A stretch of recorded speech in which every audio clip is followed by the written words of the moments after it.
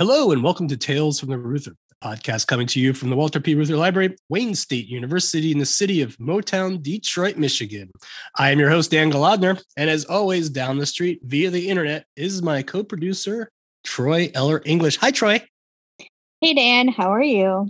I'm fine. So school is over for you guys. Did you go celebrate afterwards? We did. We went to the Detroit Zoo, and now my child is in what they are calling summer programs. Oh. Yeah, summer school to help my 6-year-old to read better.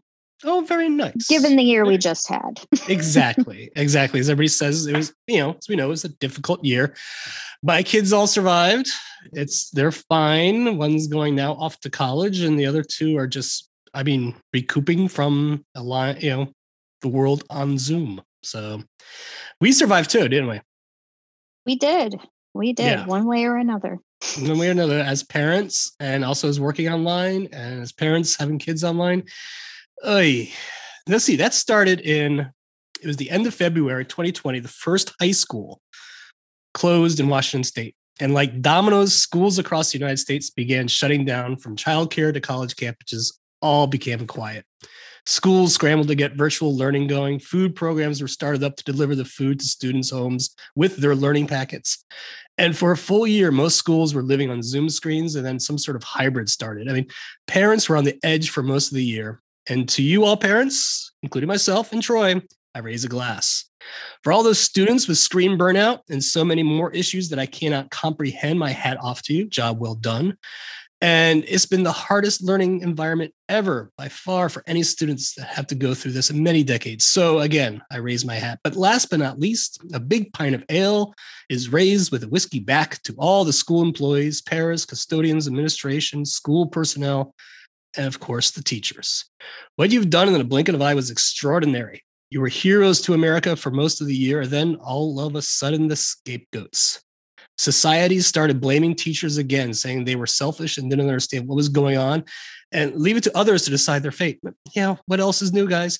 1 minute, our public school employees are the best things ever, and then in a blink of an eye, they are the reason that Johnny and Jill can't read. Now, the reason I bring this is up because our podcast today is about teachers, specifically why we blame teachers.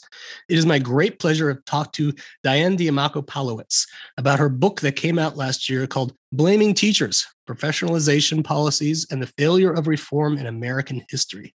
Diane explores how reforms within the education system and how we treat teachers from the 1800s to the present day circumvents the idea of teacher professionalism, and what I like to call the American society mansplaining everything to teachers, and basically how bureaucracy muddles innovation in the classroom.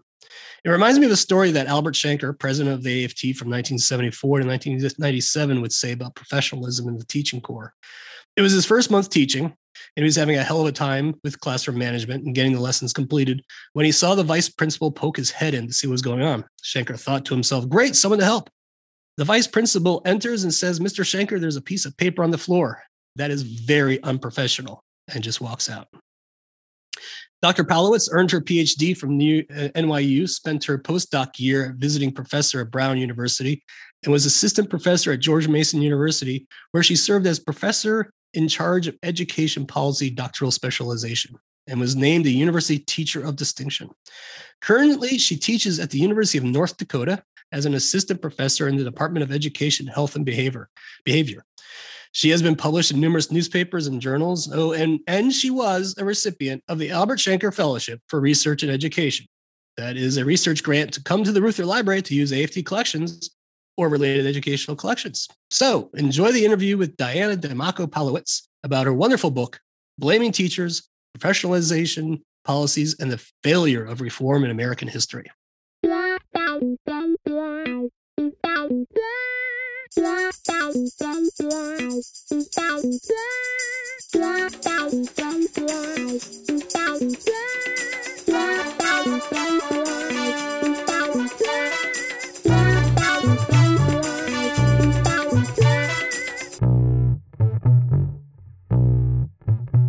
Thank you for joining our podcast. We really appreciate it. Yeah, I'm happy to be here. Thanks for having me. Absolutely. Of course, you're the superstar. I need a superstar on our podcast. So, but read your book, and was reading it, I was thinking, we all have those kind of moments of starting a project thinking this is the moment that I want. This is what I want to talk about. So what was your drive in writing this book? What inspired you to keep writing it? Yeah. I was thinking about that. And, I started writing this book before I realized I was writing a book. I was a grad student. I was just starting my PhD in history of ed at NYU.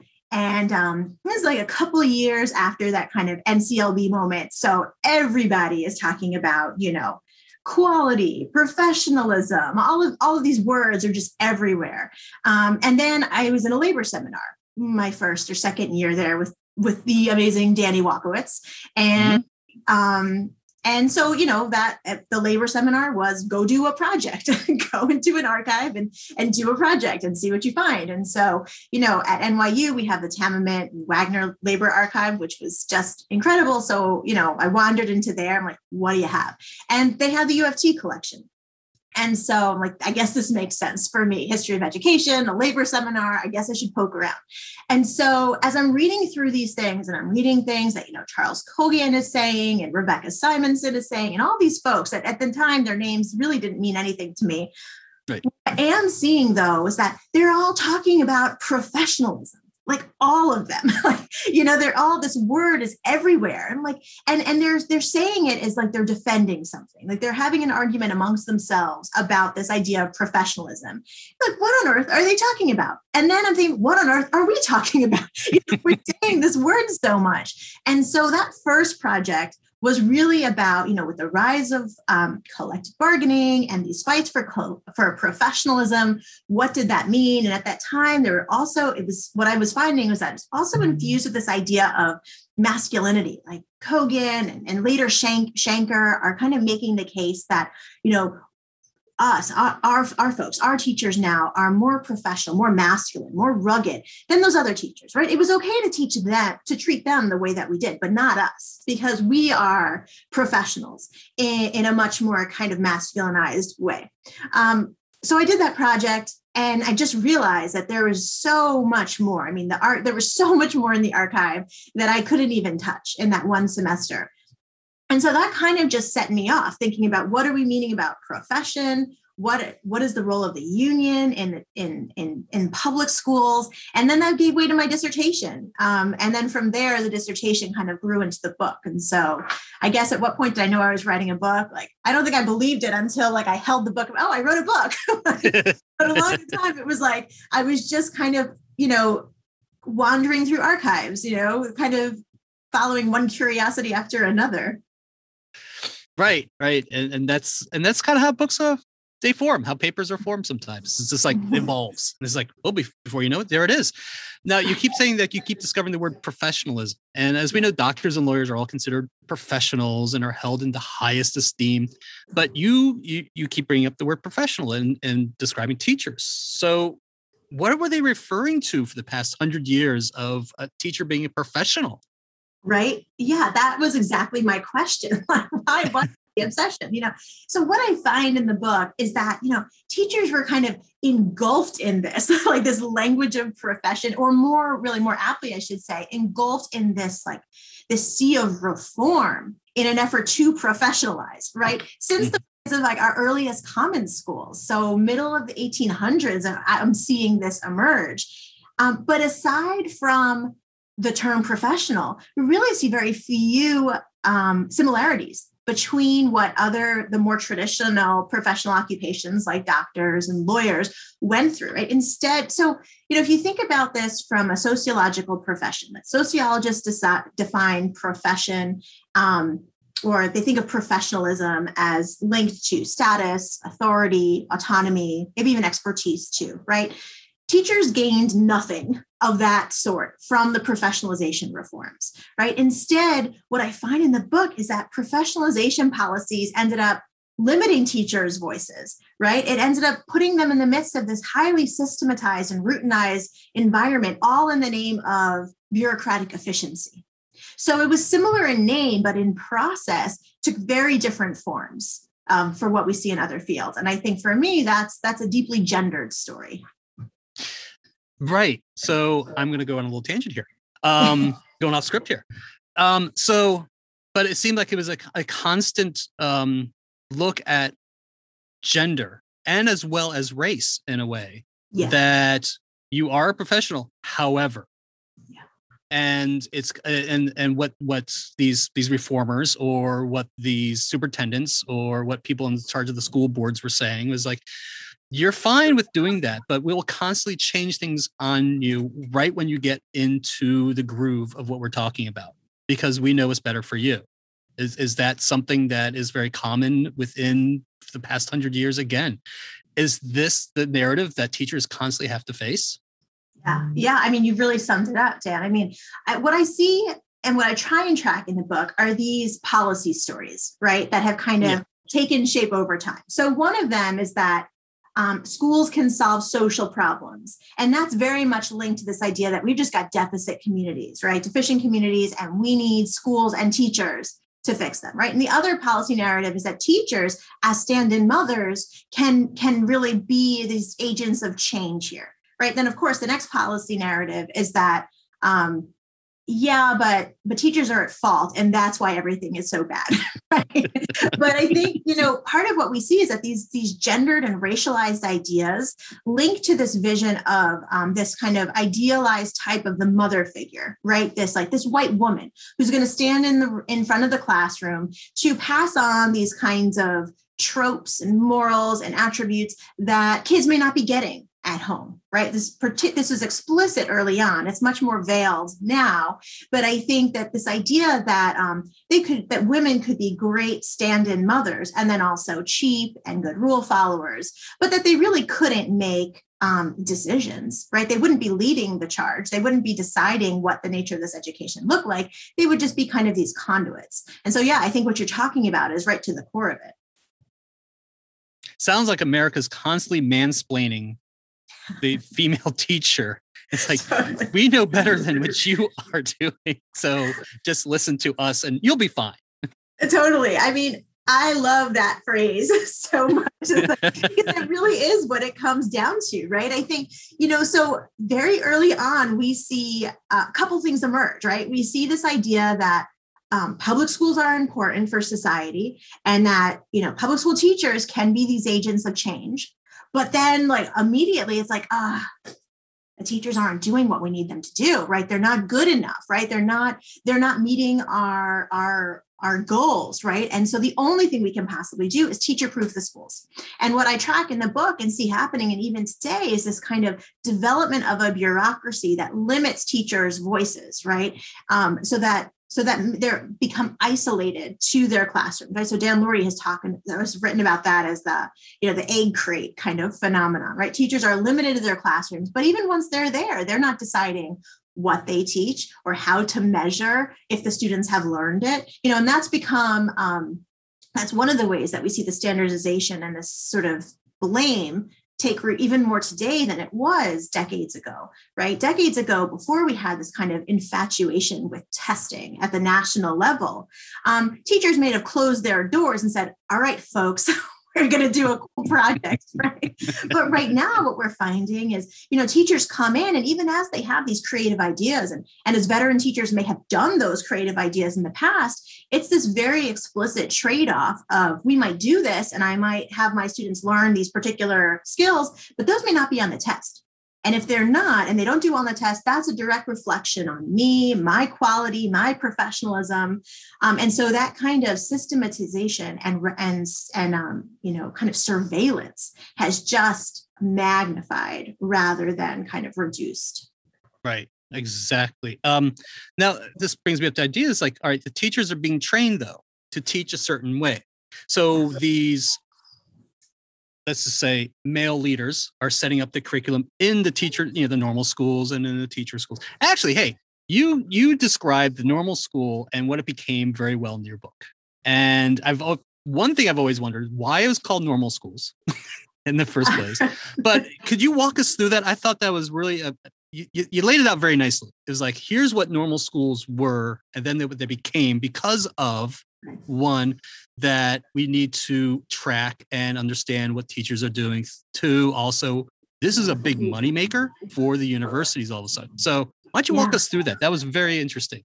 Yeah, I do find that to be one of the most interesting kind of stories in the book, or things that I found, right? So we have normal colleges. So there, this idea that teachers never had any preparation is not particularly well founded. Chris Ogren has a really nice book about normal education and what that meant to the young women who were getting that education. It was like exposing them to an educational experience that they wouldn't have had access to without that.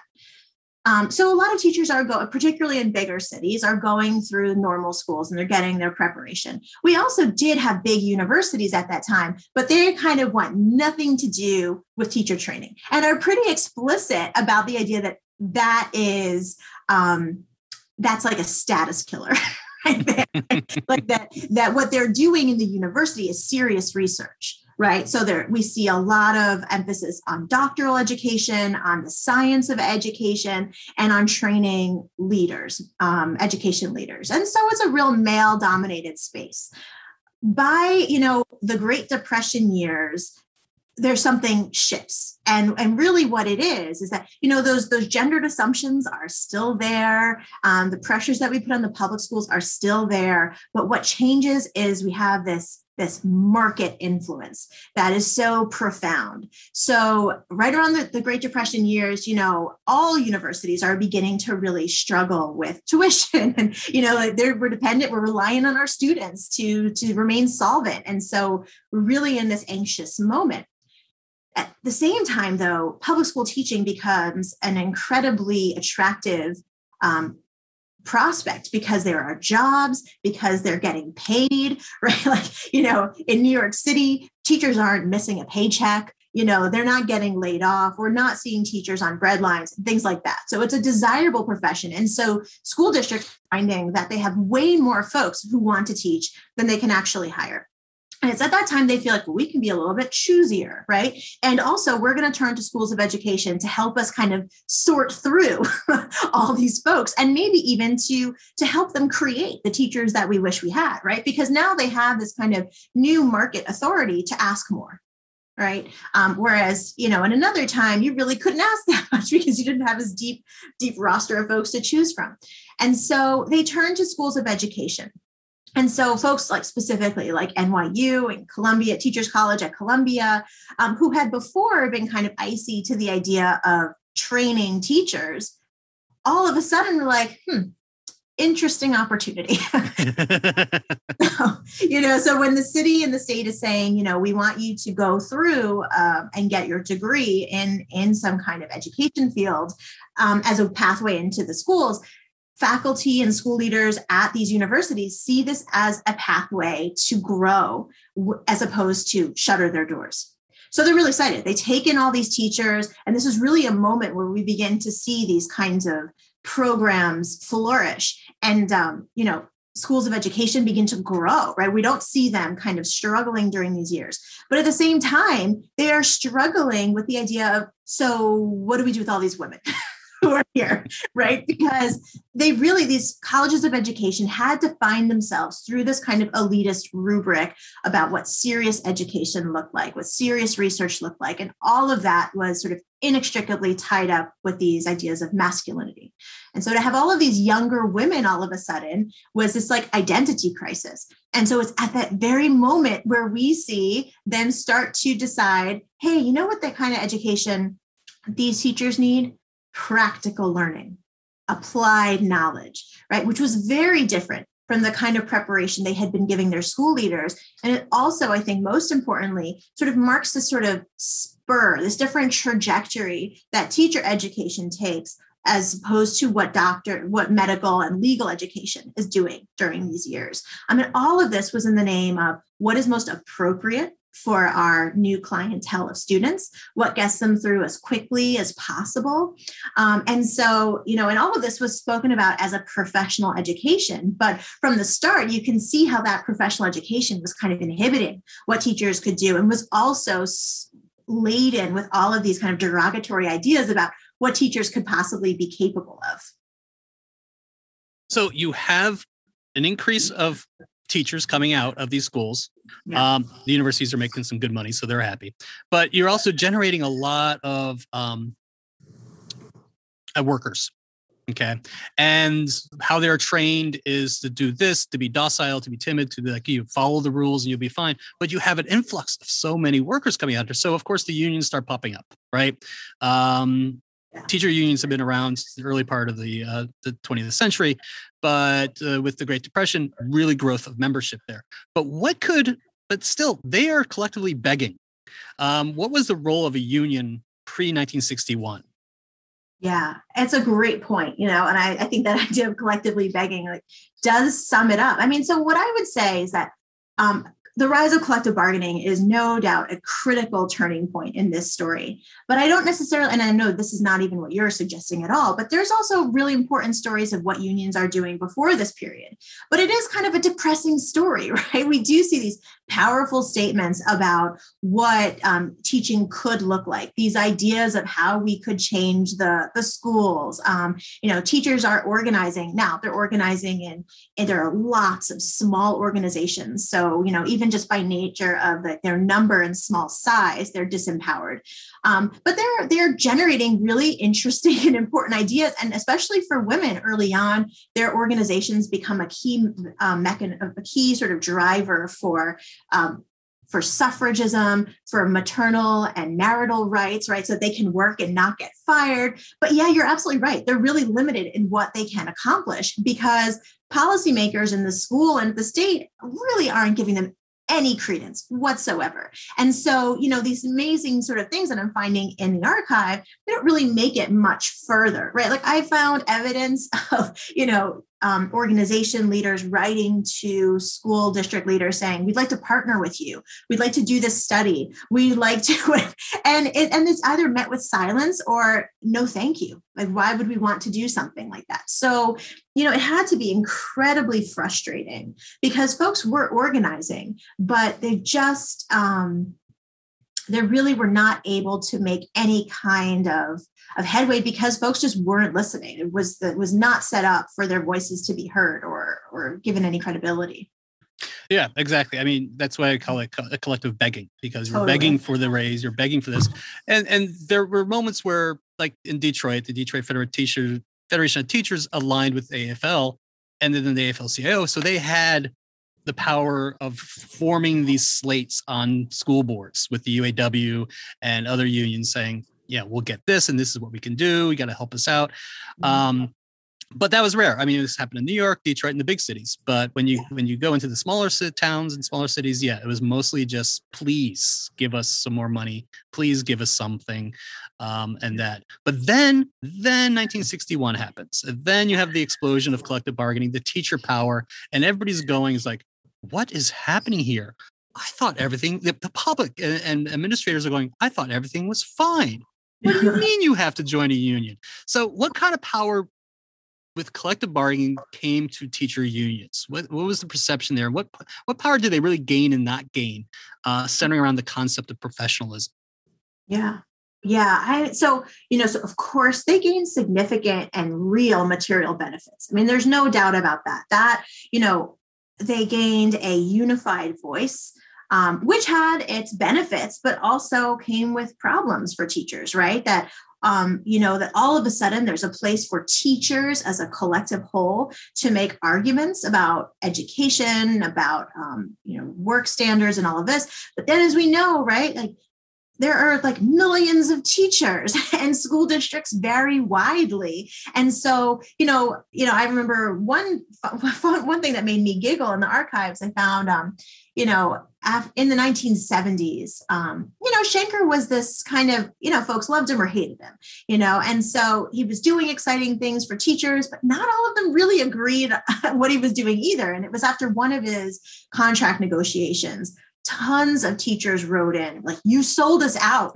We didn't want this. Who did this benefit? Maybe it benefited you and your platform. So they were pretty angry. And he was getting so much of this that he had his assistant just kind of write a form letter, like, your letter's been received, thanks. have a good day, And so, so I think that's the trade-off, right? That there is more of that unified voice, but I think maybe individual rank and file classroom teachers may not feel like they've experienced much more voice, right, in their schools. Like there's a set up grievance process and things like that.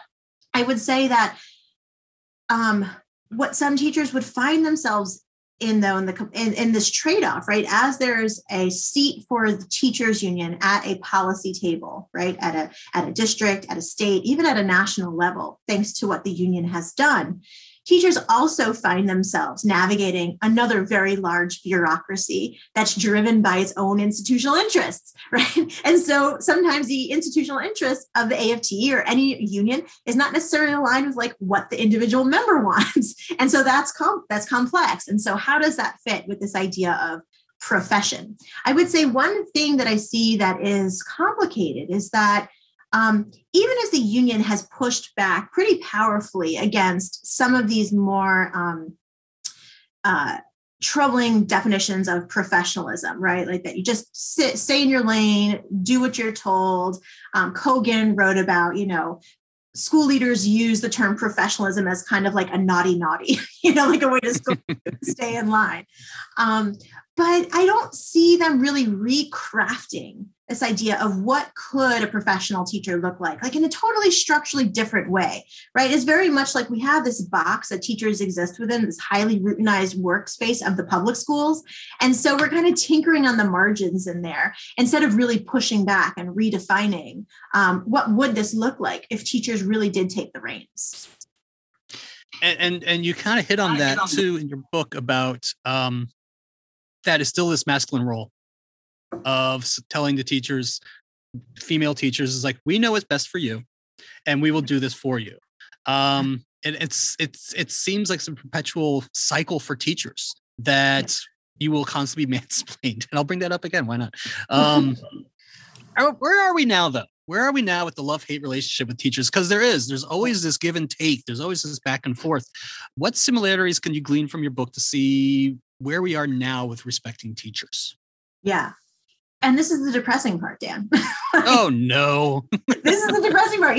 So the book was in press, like turning into a physical thing before the pandemic started, like just before.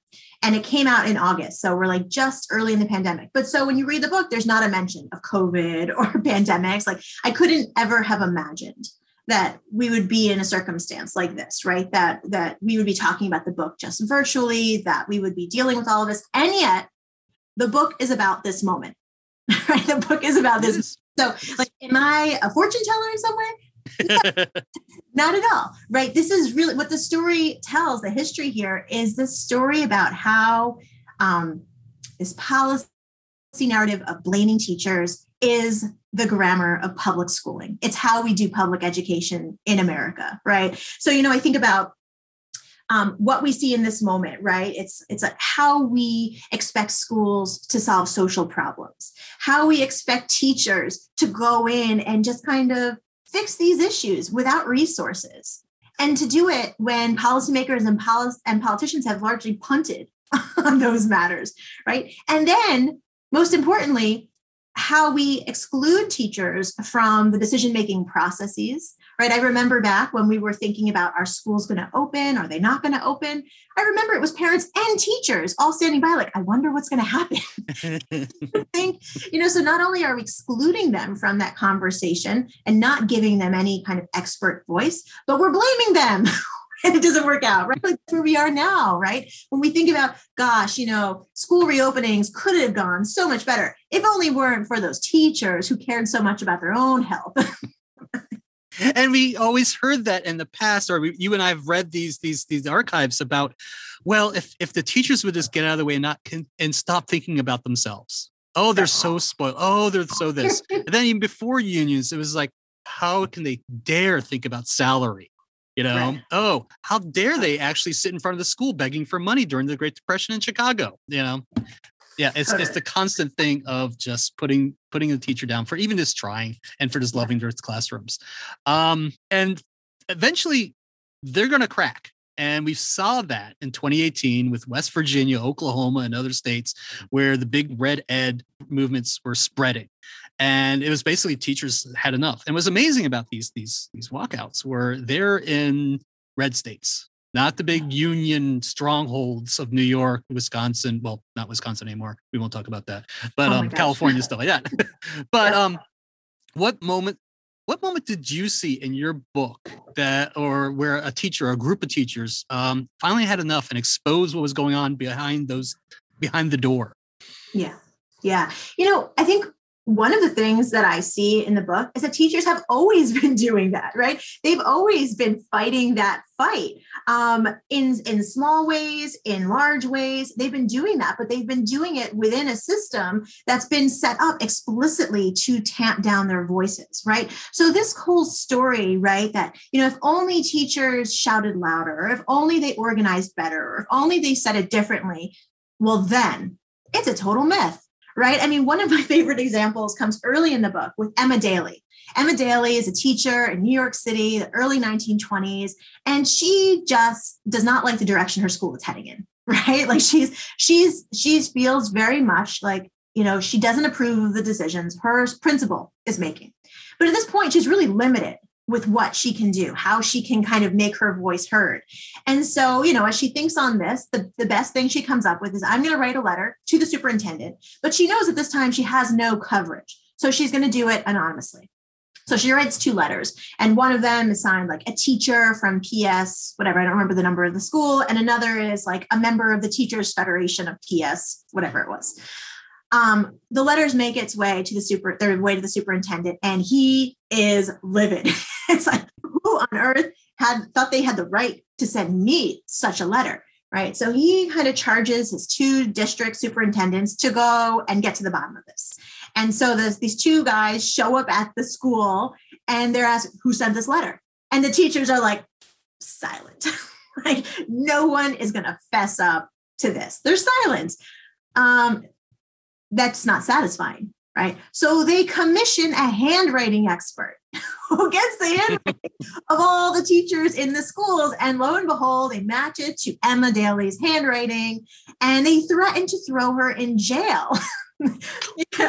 And so she has to tearfully confess, yes, this was me, that this wasn't, so, and so the lesson was loud and clear for folks, right? Like, speak up at your own peril, right? And teachers did that, right? I think one of the most fun sources that I found, or one of the things I appreciated the most, were these like anonymous letters to the editor in newspapers, where teachers are writing about how they really feel, because they feel like they don't have another way to be heard. So, I mean, it's a long-winded way to say teachers have been.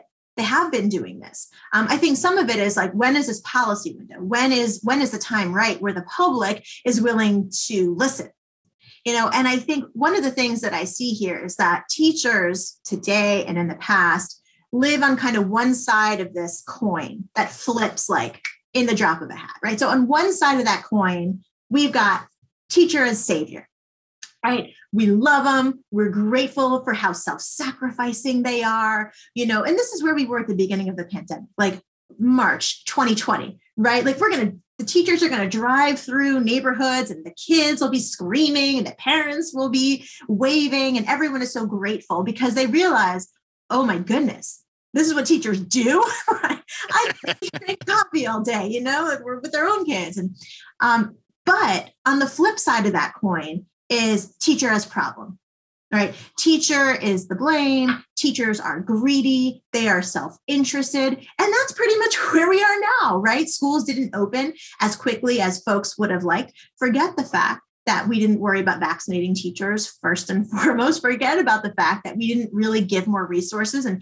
teachers are thinking to themselves, like, I have to bring my own paper towels and soap into school, and you're telling me that you're going to supply masks and all the other things that we need? Like, they're skeptical, right? And so right now we're at this moment where, we flipped. And so I think that, and both sides of that coin are deeply deprofessionalizing, right? Teachers don't want parades. They don't want to be the savior, the self-interested savior. They don't want to be blamed. I think most teachers want to be respected for their expert opinion, right? Like they want to be heard. And so, we're so far from that right now.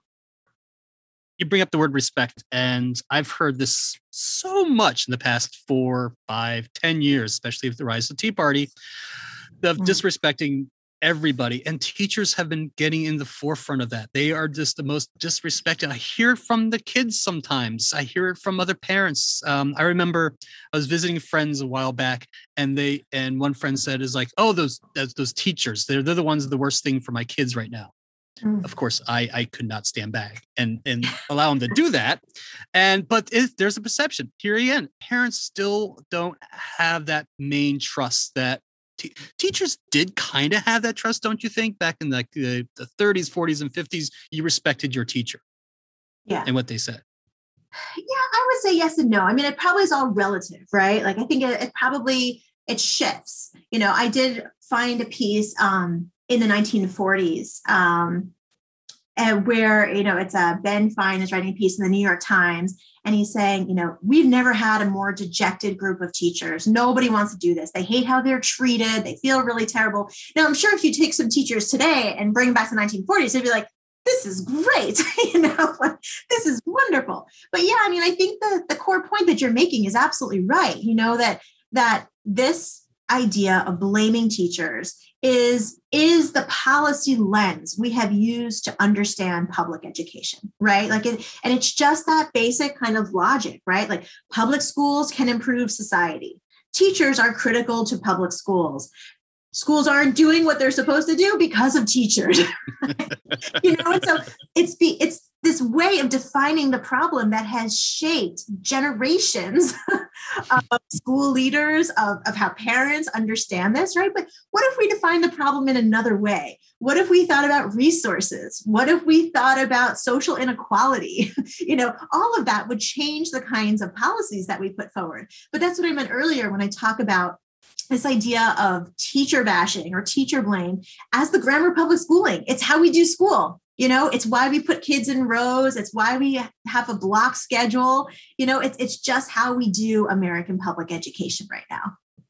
It kind of reminds me of when Dana Goldstein's book, right? Yeah. Her book on teacher wars, where she goes into the theory of the moral panic, which sociologists say is like when policymakers and the media, they all kind of gang up and make the worst situation of a worse situation, make it worse and worse, like welfare mothers in the 80s. They just find an example and just blow it out of proportion. So is that how I guess that's how we talk about teachers. We go from disdain to high regard, back and forth. What kind of narrative have you found in your research? Especially, I'm thinking too, that here's teachers trying to go along with everything and they keep getting bashed, but we failed to realize that it's a superintendent or a principal a new one comes in, they have their own idea of how things should be run. Right when they're getting used to the old superintendent. Right. And now we have this other shit. So what's the narrative? What do we come from that? What do we do about that? What do we do about that? I know. Well, that's really, that's what I mean by that two-sided coin, right? That, teachers kind of don't know if we're coming or going, right? Like, how do you feel about me today? But yeah, I mean, your point, I'm trying to remember where I found this one piece, but in the 40s, maybe it was a little later, I want to say in the 40s, one of the things that a lot of teachers unions were doing were writing these great songs, and they would have these sing-alongs, and they would be set to the tune of some popular song at that time. But when you read the lyrics, they're like some pretty heavy stuff in here about how they're feeling about the schools, about how they're being treated, all of this. And, in one of these songs, teachers are talking about, these passing fads, these passing educational fads, right? Like we went to the ed school and they told us to teach this way. Well, now that's not how you teach anymore. And now they're telling us we have to teach another way. And, and this school leader came in and this is how we do it now. And so they're very aware of that. I mean, they're singing about it together, teachers are aware of that very clearly. And I think the real key here is that shows how, it's not just that teachers don't have power at the bargaining table or didn't have power at the bargaining table for a long time. That's collective bargaining helped us change that. But what we still need to do, I think this next most important frontier is teachers don't have power at the decision-making table when it comes to curriculum, when it comes to what good pedagogy looks like, when it comes to how we measure student learning and if we measure student learning and all of that, right, we still see that very much as an active imposition. So it's like, districts have said, they've acquiesced the idea that, okay, we will bargain for contracts, right? And I think this is one of the most interesting things that we saw out in LA, where teachers got basically the district was going to offer them the pay hike that they wanted. And like, we're still striking because that's not just what we want, right? We want smaller classrooms. We want you to tamp down the privatization of public education. We want more resources, right? And I think the idea that we only really listen to teachers when they threaten to walk out of schools or when they actually walk out of schools is so dysfunctional, right? We say, like, when you're ready to blow this thing up, that's when we'll listen to you. But aside from that, stay in your lane, right? So I think like that's that next frontier, right? That it's not just bargaining for material benefits, because if we really are listening to what teachers are saying, right? Those walkouts that you talked about, 2018, they're not just talking about higher pay. That's like the very tip of the iceberg. So I think that's like this next generation, this next wave. You're absolutely right. I mean, you gave a great example of UTLA in Los Angeles. Chicago did it, CTU, build these community type things, community bargaining. And we also saw in St. Paul and Minneapolis and all that kind of stuff. So, but we can only find that kind of stuff coming into an archive, right? All that stuff. So as always on our podcast, we love to hear where you guys are doing all your digging, especially at the Reuther, what kind of collections you use. But you did some amazing work digging in New York City, finding stuff. So where did you go? Who did you see? What kind of cool things did you find?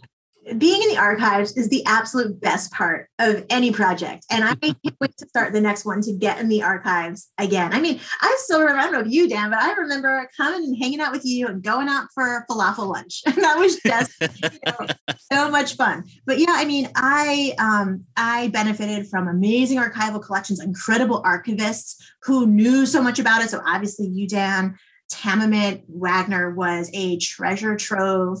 The Kiel Center at Cornell, but then also like local municipal archives like the Chicago Historical Museum, the New York City Municipal Archives. They were just great resources that I just love diving into. And, one of the things as the project came closer to done, and I didn't feel like I had to necessarily get into the archives, I was looking for a specific thing.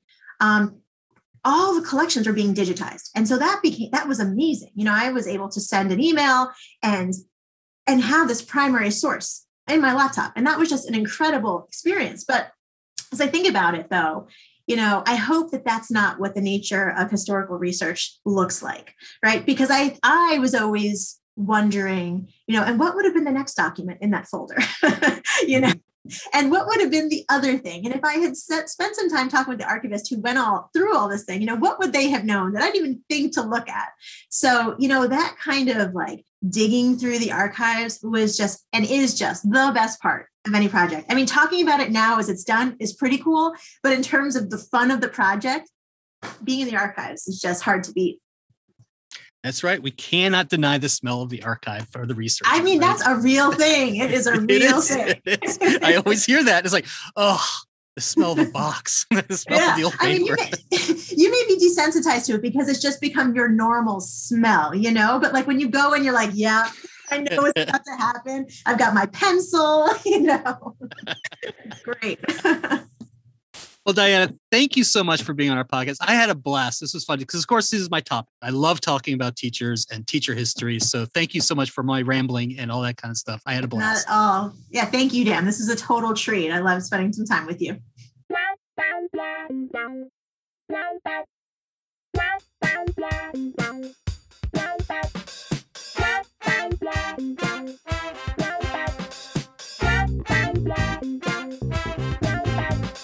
Tales from the Reuther Library is a production of the Walter P. Reuther Library and Archives of Labor and Urban Affairs at Wayne State University, coming to you from the heart of the Cultural Center of Detroit, Michigan. The producers are Dan Galadner and Troy Eller English. The music was composed by Bart Bilmer. And of course, this podcast could not be done without the research and the support of the entire Reuther Library staff. For more information, please visit our website at www.reuther.wayne.edu. Thanks for listening. say goodbye, Dan. Goodbye, Dan.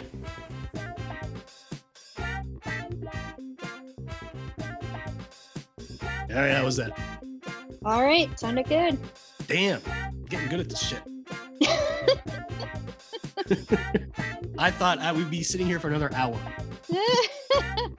I mean, I don't know for sure that that's how you pronounce your name, but you said it the same way every time as far as Which is a start, isn't it? so at least you were consistent. Mrs. Bath, Ada's kindergarten teacher, miracle worker. Miracle worker. Yeah. Turning online kindergarten into something that the kindergarteners, were engaged with Uh-huh. and learned during. Uh-huh. I can't imagine. Neither can I.